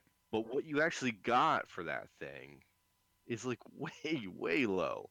Oh yeah, and like unless you have some super rare deformity figure that's like there's like 4 of them. Yeah, There's right. no other way you're gonna get any money for it, which is No. too bad. It's like I might as well just keep that box crate somewhere, and then like maybe when I have kids, give them to here. You open them. At least you can play with them. Because then I can like gift them and wrap them, and they'll be like, oh, wow, it's still in the box. Like yes, Yes. you don't even know that I'm just re-gifting stuff I bought 30 years ago. Like Right. like muahaha. But or I don't know. Genius. Yeah, just not tell your kid that you have all this Star Wars stuff until they're older and you give it to them. Like, wow. And then they just ruin it and you find out you actually did have stuff that was valuable. But, Right. That'll be that. You'll give them to them, they'll open them, and that's when it's going to be worth like the, thousands of bucks. or it's whatever like it is. ripping $100 bills in half with every just box Right, opening. Just exactly. No. Exactly. But yeah, and I have of course I will still buy the random Star Wars toy. I don't buy the action figures really, but I'll still buy the random Star Wars thing. Nowadays, Yeah. I will. I think I do the same thing. Sometimes I'll buy like the certain Funko Pops. Those are kind of Yep. like funky looking. I mean, they're just different. I like that. Or sometimes I'll get the like the little like cast iron, or not cast iron, but the ships. If they look cool, that you just kind of put on like a little plastic peg that you kind of set somewhere. Sometimes those are Yep. kind of cool. I used to think there were these. These are some of my favorite toys that were towards the end when I was getting into the Star Wars like box, not opening anything. But they were the ships, but they were larger than your regular kind of Hot Wheels toy, whatever. They're actually probably about the size of your hand, maybe a little larger, and that those were the perfect size. You could display them, and they don't make that size of thing anymore. And I don't even know what they were called now. But Yeah. I absolutely loved, like, I had, like, the Boba Fett Slave 1, and you had, like, the TIE interceptors and everything. My whole room was just Star Wars toys. And so, Oh man, those things were awesome. yeah. There's kind of there's actually a tabletop game out there right now that does something similar. Not quite the same thing, but similar at least in terms of scale. I think I know the They weren't, game like- you mean, yeah. Yeah, like a X-wing fighter or something like that. Yeah, like, I know they sell a lot of that at Barnes & Noble and stuff. Yeah, those but like sets. the Millennium Falcon is like to scale against like the X-wing, Okay, and then everything's to scale against like the TIE fighter. okay. So like when you set it all up on like a tabletop, it actually kind of would look sort of like, yeah, these are kind of like the relative sizes of this stuff. Right. TIE fighters are really small, the slave one's really kind of big, Yeah, that kind of stuff. yeah. So if you could have, random question, if you could own one spaceship, if we lived in the Star Wars universe and you had to own one ship, what would you be flying? Ooh, man, that is a great question. Boy, I'd have to give it a little bit of thought. Immediately, like knee-jerk reaction, kind of goes to Millennium Falcon. Right. Yeah, you got some extra But space. that's mainly because, yeah, and then like the crew of it too, right? Just like, it's got some like cool history. Right. Han Solo, Chewbacca, Lando Calrissian, Uh-huh. like all these like crazy cool bounty hunter type guys had it. It flies, fast, even though it looks kind of like total like garbage. But personally, I always thought it looked pretty sweet. I think everybody kind of does, anyways. But oh man, yeah, that's like a really good question. You know what I always kind of liked? What's that? It was like the Imperial cruiser thing or transport. The thing that looked kind of like a triangle. Oh, like the wings that would go up like as it flew. Yeah. Okay. Yeah, The Imperial shuttle. Yeah, that thing. Shuttle. That's what it was. That thing was Imperial cool. shuttle. I don't know why I liked it, but I just kind of I always kind of dug it. Yeah. I'm thinking back to like the Rogue Squadron days on the N64. Remember the one the shiny cruiser thing they flew, I think, in Phantom Menace? That thing was cool. Yeah, those were cool. Like most of that, the Phantom Menace starships were sweet. Yeah. Movie was something different, but the spaceships were cool. I always thought if they gave the Slave One like a black paint job, so it was all just like murdered out black. I feel like that thing. Yeah, that'd be pretty sweet. That'd be sweet. I mean, I like that. You know, we had a kind of. Oh, go ahead. I like that in the newer movies they've given all the bad guys like black spaceships, so they have like basically like the black version of the Imperial shuttle. So I thought those were kind of cool looking. But yeah, what were you gonna say? IG-88 had a kind of a sweet ship. I'm trying to think, what was his ship? I'm drawing a blank on that. I think you kind of only see it if you had like I think he was in like some cartoons or something like that. Okay. But I think he had kind of like a neat looking ship.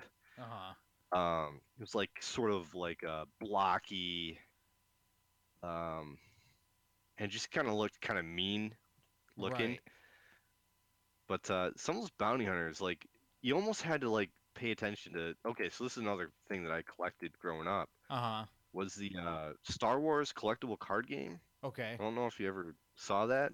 I did. But basically, like, most of my friends were playing Magic, and if I had been smart, I would have just bought the Magic cards because those things are worth like obnoxious amounts of money right now. But I put my money into Star Wars collectible card game.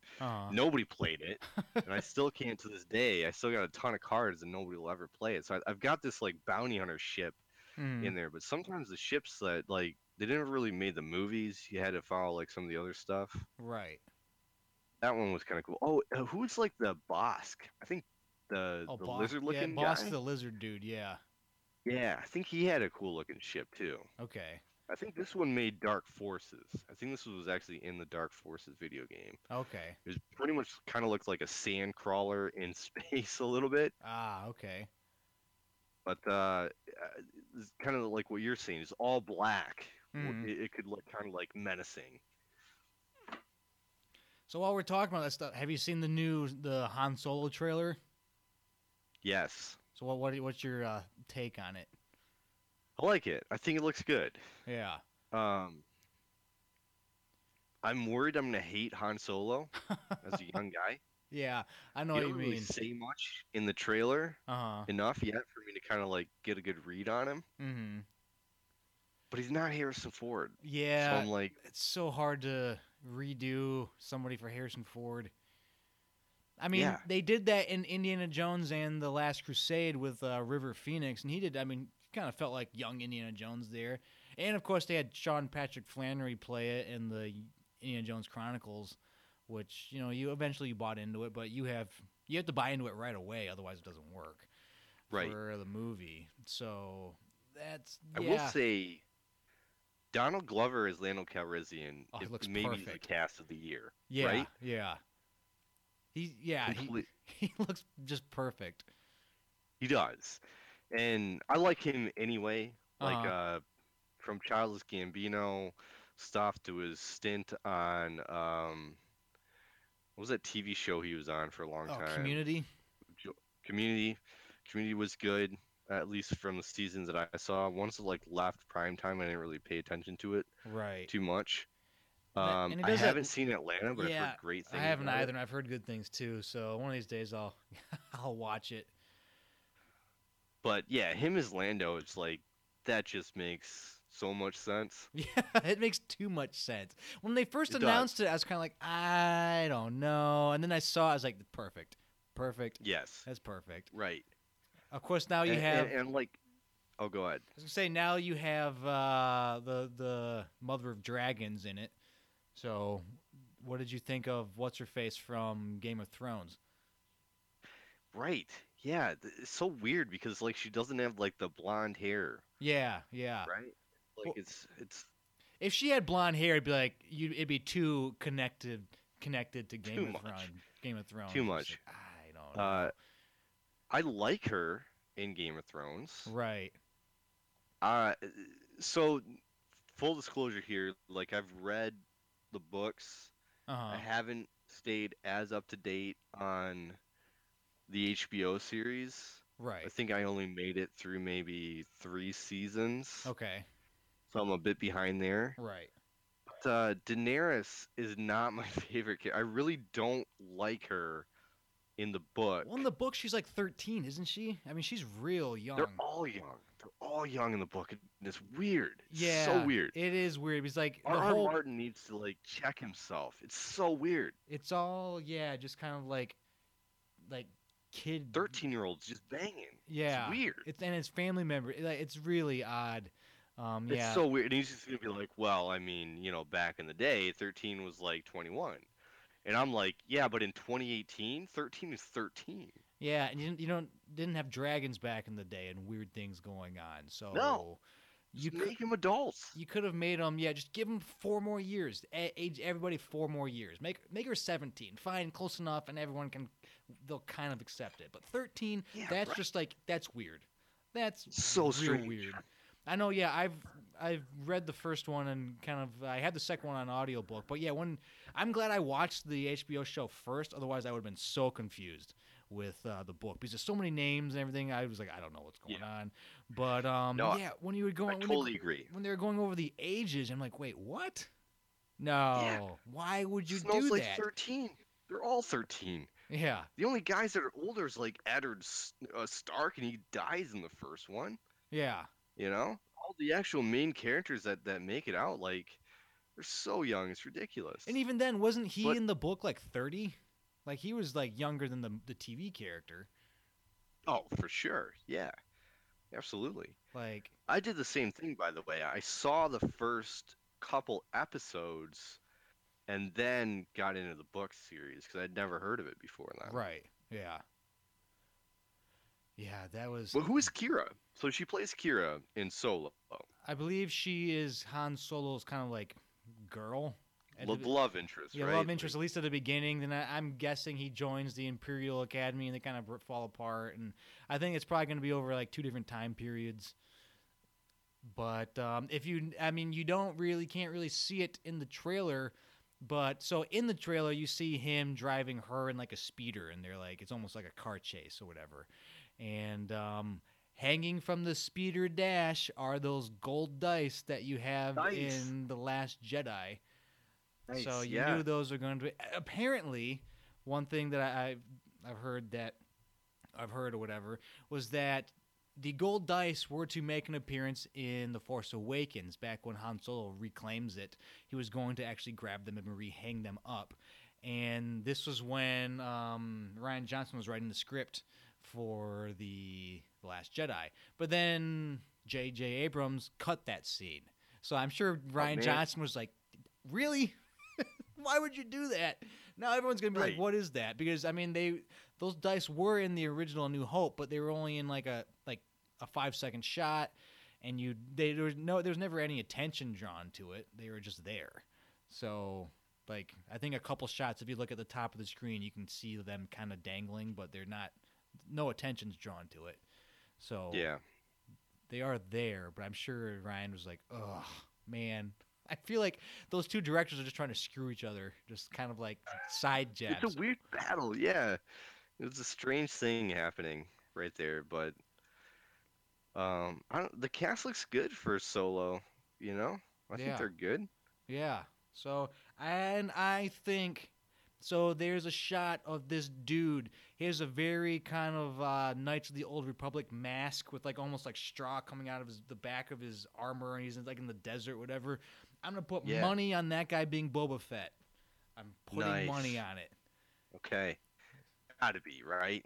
He's got such a hard on against Solo. Yeah. It has to be, gotta be him somewhere in this movie. Yeah. I just feel like he's got to be in that. Maybe you see a little Greedo action. I think Jabba's gonna pop up. You're gonna have some. He's got to be in there too. Yeah. I mean, you got to throw in some of these old school characters into this movie. Like this is the perfect time to do it. Is this gonna be a one-off, or is there gonna be other? It sounds like just a one-off, at least for the time being. Maybe they're waiting to see how well it does. So I think there's a lot of like, I don't know, man. We had a lot of problems making this. Yeah, right. They have, and this will be their first really like character piece. Yeah, you know, where it's like just revolving around a specific character, not just the. Are they going to do a Luke and a Leia? Like, I doubt it, right? I think they want to do like an Obi-Wan one, especially with Ewan McGregor being cool. An older age to be like a nice like that kind of time period, and people would buy into it. He's finally aged into it. Yeah, he is aged into it. But I think they're waiting to see how this one does. Like, if this one just tanks, I think they're gonna wait. Who wrote this one? Is there any good team behind it?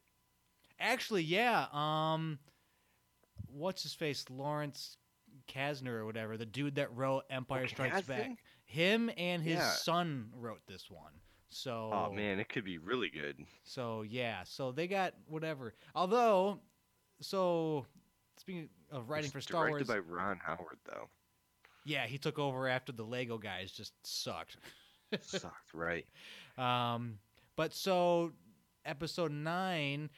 Written by J.J. Abrams and his writing partner. I can't recall his name, but take a couple wild stabs at what movies this writing partner wrote. For Abrams? Yeah, that wrote Episode 9 with Abrams. Oh man, I don't. Star Trek? No, he wrote the all-time classic Justice League and Batman v Superman. Those all-time. Granted, he does have Argo on his credits, so he does have some. Well, was Argo good because Spielberg was involved, or because it was written well? I think Argo was good. I think for everything, I liked Argo. Okay, I did too. I liked it. But the fact when they started saying that, he wrote those movies, I'm like, man. Like, oh man, that does not put any hope into me at all. Personally, no. I kind of would rather have Rian Johnson do Episode 9 than J.J. Abrams personally. But that's You know, I don't know. I think enough people would have a heart attack if they saw Johnson directing it that maybe they needed a little break. Maybe, but that's nonsense. They need to rewatch it now that they've had some time to settle down. Right. I think for me, a lot of the problems people have with it, it's like, those problems you have with it are also problems that would have exist in the other movies too. Yeah. But. Yeah, exactly. Whatever. And for the people listening, I have not seen Black Panther yet, so we will talk about that. I have to put a new battery in my car, so I haven't had a chance to get to the the movie theater to watch it. Yeah. So when we do that, we can talk about it. We can talk about if the hype is really worth it, or if it's just people are excited that it's like finally movies with not just a bunch of white people in it. And if that's the reason why it's getting all the, about freaking time kind of thing. Kind of like Wonder Woman. It's like about freaking time there was a female, head or whatever that was carrying the movie for a superhero movie. So. Yeah, right? It has a very similar trajectory to Wonder Woman. It really does. So I will catch up on those movies although I fixed my bike so I can ride my bike to the theater. Maybe I'll try to catch that this week. And then so for the next. Yeah, there you go. For next time, we'll see it. And maybe in the meantime, I'll try to see. For me, I'm always the kind of guy that I need to see these movies more than once. But I always have a hard time doing that in the theater. I'll Right. usually watch it in the theater, and then I'll wait till it comes out. So like I have not rewatched Wonder Woman, Uh-huh. but I did buy it. I bought it for Berkeley. Okay. I think as either a Christmas gift or a birthday gift or something, or maybe just like, bought it, Uh-huh. whatever the hell. But I haven't rewatched it since Okay. I saw it in the theater, and I liked it when I saw it. And Uh-huh. I'll say the same thing about Black Panther. I liked it when I saw it. Now, granted, I'm a bit more of a long time Black Panther fan. Uh-huh. This goes back to like the comic book collection. Like I have comic books that were the unfortunately named Jungle Action featuring the Black Panther from like the 1975, which is would never fly. You could never have a superhero, a black superhero starring in a jungle action comic book. Right. But in 1975, you could. Now, to Marvel's credit, I will say this, and we won't get into it that much because, like you said, you haven't seen it yet, but um, they did do some progressive things. I don't think Marvel Comics, they've had a lot of faults, but some of the things that they've done, like they did champion, I think, a few decent minority-based heroes. Black Panther maybe being one of the bigger ones. Okay. The other one would probably have been the Falcon, Okay. who was in the Captain America books. Right. But back in those days too, in the 70s, it was split. You had Captain America and the Falcon, Uh-huh. and it was, Aryan, blue-eyed, blonde-haired Steve Rogers, Captain America, Uh-huh. Chris Evans, nowadays, standing side by side with the Falcon, the African American comic book character, and I think it worked pretty well. Like they played off of each other and respected each other, and it wasn't like a Batman Robin situation Right. by any means. Like it wasn't Batman bossing around Robin. Uh-huh. Captain America wasn't bossing around the Falcon. It was like two legit, toe to toe kind of heroes a little bit. Right. The comics sucked. They all sucked back then, pretty much. Uh-huh. Outside of like two series, like Spider-Man and some X-Men stuff, but for the most part, I'll go back and I'll read some of these things. And Mhm. once the site's up, I want to do this. I want to actually like devote some time to putting some content on the site about some of these old books Right. because I like them from the standpoint of culturally where they were when they were produced, Right. but also for where they are as an industry nowadays too. It's surprising to me because some of them are just so bad. Uh-huh. But I'll save that for another time. Well, yeah, I'll try to catch up with everything, and then we'll get into that in the next episode, which should be on an actual podcast. Woo! And so we'll be Yes, able to do nice. that. And although for the time being, I'm excited that Star Wars The Last Jedi is being released in 4K, which means I have to buy a 4K TV and 4K DVD Right. player now. So thank you Right, very much, yeah. Lucasfilm, for making me drop another few $1,000s in the next few whatever. But, Right, right. So I don't know. I'll probably just get the 4K one, watch it on Blu-ray, and then eventually get to buying a new TV. But it's always, I'm with you. I got no problems. Like I got no beefs with my current TV. I've had it actually since like 2011, and it was like top of the line then, and it still looks good now. But it's not 4K. Yeah, man. I think I remember that TV. Was that the TV you had when we were hanging out? Well, I got a different one the TV I had when I was living at that loft in Lansing. Yeah.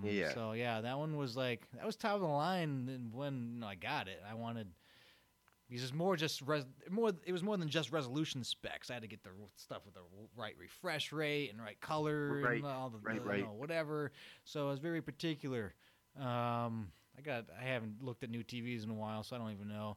But it's kind of also, okay, I'll be moving in October. Do I really want to deal with more TVs to buy or just wait until I'm in a new place and then get a new TV? But do I want to wait an extra 8 months to see Star Wars in 4K? I don't know. So many questions. Such a hard decision. Oh, man. So difficult. Yeah. So, I don't know. We'll find out.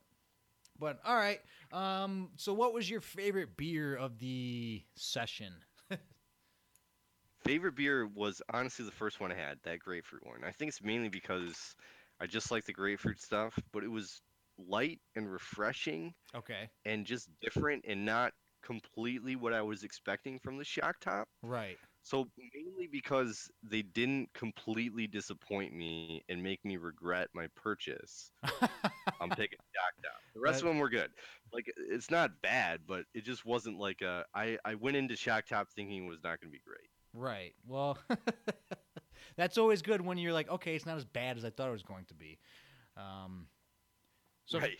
for me, I'm going with Samuel Smith Oatmeal Stout. That was kind of, that was what's going to happen. I was hoping something else would be like surprise me enough so that I could at least say that it was like, okay, this one blew me away. It was way better than I thought. Yeah. But, you know, the peanut butter thing was, was fine. There's nothing special about it, but it was drinkable. The other one was the Grand Canyon was not drinkable. That one was just I should send it back. It was that bad. It's like but anyways, yeah. So you can never go wrong with the Samuel Smith Oatmeal Stout, or anything Samuel Smith really. But so that is the clear winner for me. But yeah. Do you have anything else you want to toss in for the time being? No, just like super stoked about the site that's coming up, and again, just teasing lots of exciting stuff. This year's it's gonna be good. It's gonna be a sweet year for sure. Yeah. So yeah, stay tuned. I'll mention some stuff on the YouTube channel when the actual RSS feed goes up, so everyone knows. I'm going to try my best to reconnect it with the previous RSS feed, so you don't have to resubscribe. But if that doesn't work, we will let you know. And I was going to say something else, and I totally just blanked out. But and remember, Boxing Day 2018. It's happening. Yes. We will remind you every single time because we're going to turn that sucker out into a giant drinking day. So by the time we're like 50, it's going to be like the next national drinking holiday. So we got like a 20-year span here. We're realistic. But Heard it here first. I mean, heck, yeah. I mean, look at Seinfeld with the holiday that they created, the Festivus. I mean, Seinfeld created a holiday. Right. Why can't we? Why can't we? We're not even creating it. We're just turning it into a drinking day. I like it. But so all right, yeah. So for now, that's Chris. This is Grayson, and we will catch you guys all later. See ya. Thanks for listening.